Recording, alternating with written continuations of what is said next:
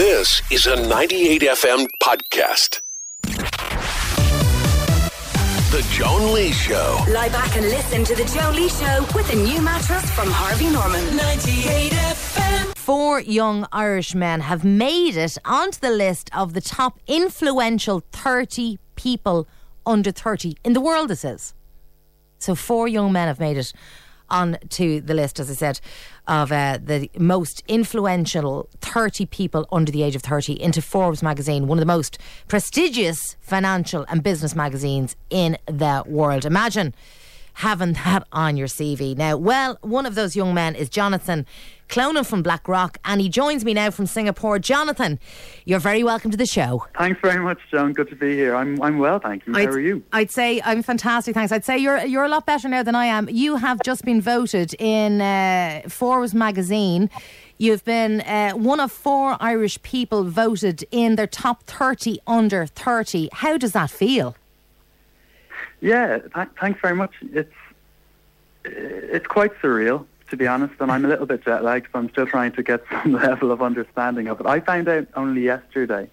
I was in South Korea on a shoot for a show that I'm involved in. Okay. And I got the call, and then I got the tweets, and I guess it's just starting to sink in now, but very exciting, and I'm very flattered.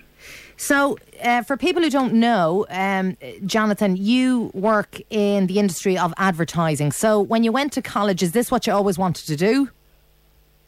You know, I went to Trinity, and I chose a very broad degree simply because I didn't know what I wanted to do at all. Yeah. Even when I graduated, I didn't know what I wanted to do. So I ran away to San Diego for 6 months, and I ran away to Boston for 6 months to try and figure everything out. Yeah. And it was through work experience and shadow days and internships that I settled on advertising, and not just settled, but realised that it was my passion and definitely what I wanted to do.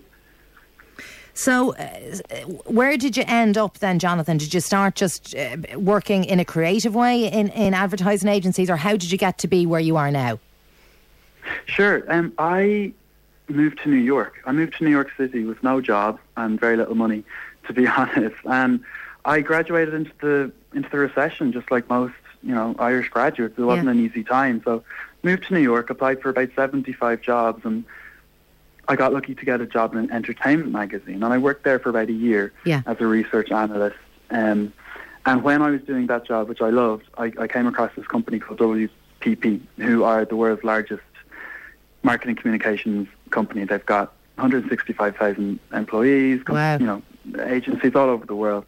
And they had this career development program called the WPP Fellowship, which allows like 5 people to work on 3 different continents over 3 years in 3 different agencies.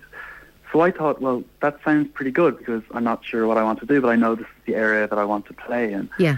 So I applied. I started a blog, actually. And I wrote a blog about the company for about 8 months. Right. And I started a Twitter feed dedicated to the company just to try and get their attention. So then I applied the normal way as well, and I got hired. And from there I moved to London, where I spent some time working in an ad agency in strategy. And then I recently moved out to Singapore. Well, I say recently, a year and a half ago with the company. So you've been working and living in Singapore. And tell me, what exactly do you do? Are you a creative in the agency? Or I mean, obviously you're looking after multi-million-dollar contracts. So what do you do exactly now, Jonathan?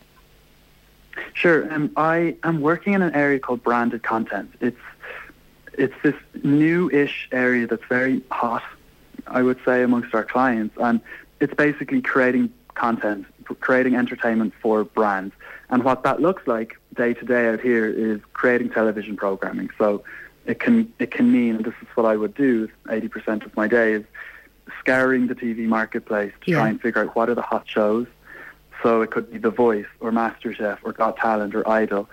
And I will go and broker a deal with the rights owners or with the distributors of these big shows to bring them to Asia for our clients, whether that's one of the brands we look after who want to do product placement or sponsor, or if we want to do one of the shows ourselves, we would do that. So yeah, there's a lot of money at stake, but it's a really exciting industry, and when I say branded content, it's about getting people to tune into something rather than us throwing out 30-second ads or I gotcha.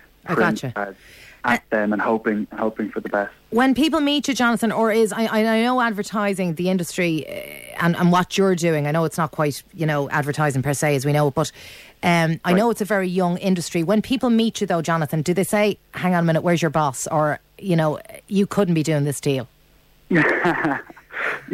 Sometimes, John, and they say in this industry it's good to have some grey hairs because then you get a little bit of respect that way.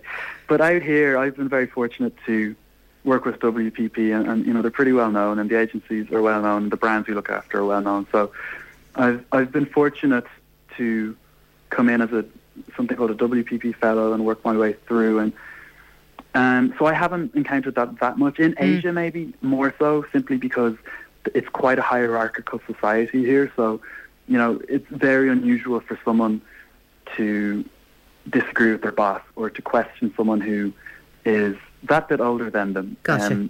Whereas in the West, that's okay to go back and forth with your boss or with your colleagues. But in certain markets in Asia, it's very hierarchical. So that's been a learning for me, but it's been a really interesting ride.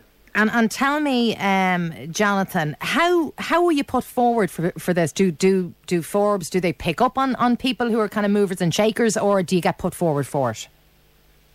I think it can work a number of ways, and I still haven't got to the bottom of exactly how I ended up on this list. But I think for me, I was nominated, I think, by our CEO at Group M, one of our managing directors at least, and Group M is the media investment management arm of WPP for who I work. So I think it's through nominations, but it's also through Forbes go out and they do their due diligence and they find out what's going on in different markets around the world and in different advertising landscapes and different agencies, be it client side or agency side, and then they cull from maybe 10,000 nominees to or whatever amount to a final 30. So and that's how I'm still not quite. I'm not sure how I slipped through the cracks, but I'm very glad I did, I suppose. Absolutely. Now, you're not going to lose the run of yourself, Jonathan, are you? And kind of bling yourself out and appear on Cribs anytime soon, no? Not quite. I'm not sure if Cribs would have me, to be honest. What do your family think at home? They're chuffed. It's like an early Christmas present. They're really, really delighted. I called my mum, and she was happy. I don't think any of us really grasped the scale of it, to be honest, at first, until there was interest really from around the world in the list itself. Because if I look at some of my counterparts on the list are people like Mark Zuckerberg or Adele, these household names. It's wild, yeah. And I'm certainly not one of those. But in my field and what I'm doing out here, I'm very flattered to be on the list. So with all that media, it's been interesting. You obviously deserve it. Onwards and upwards, I suppose. Would you encourage anybody who is thinking of leaving Ireland to go for it and follow their dream? I'd say it's a case-by-case basis. I didn't leave Ireland because I did not like Ireland. I left, and I would happily return to Ireland. I'm in home, and I'm flying back tomorrow, in fact. You're coming home tomorrow, are you? I'm flying home tomorrow, back for Christmas from turkey and cranberry sauce. But I would say that it's case by case. I would say look at your industry and figure out what exactly you want to do and where the best opportunities are. And you know what, international exposure at an early age is, it's a good thing. It looks nice in a resume and it gives you a rounded perspective of different cultures. So if it's advertising, get out there and look at doing internships, look at graduate schemes. If it's law, go and slog away in the library and get your grades. It's case by case and it's industry by industry. Well, look, Jonathan, I hope you have a very happy Christmas. You'll be welcomed with open arms when you come home. Lovely to talk to you, and you sound very grounded as well. So good talking to you, Jonathan. Thanks for taking the time out, yeah? Thanks very much, Joan. Appreciate it. You've been listening to a 98FM podcast. Download more at 98fm.com.